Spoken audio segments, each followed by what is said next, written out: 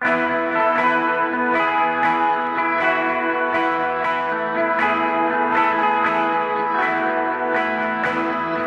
muốn nghe tiếng chó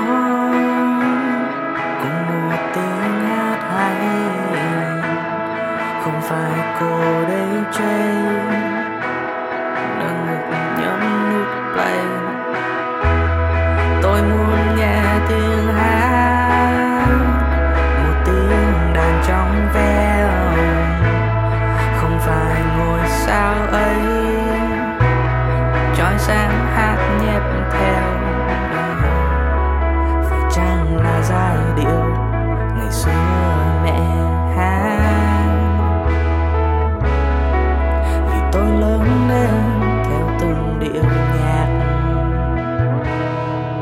chỉ cần nghe một từ tác, một lời hát khiến anh bạn xăm lên vai. Dù chỉ là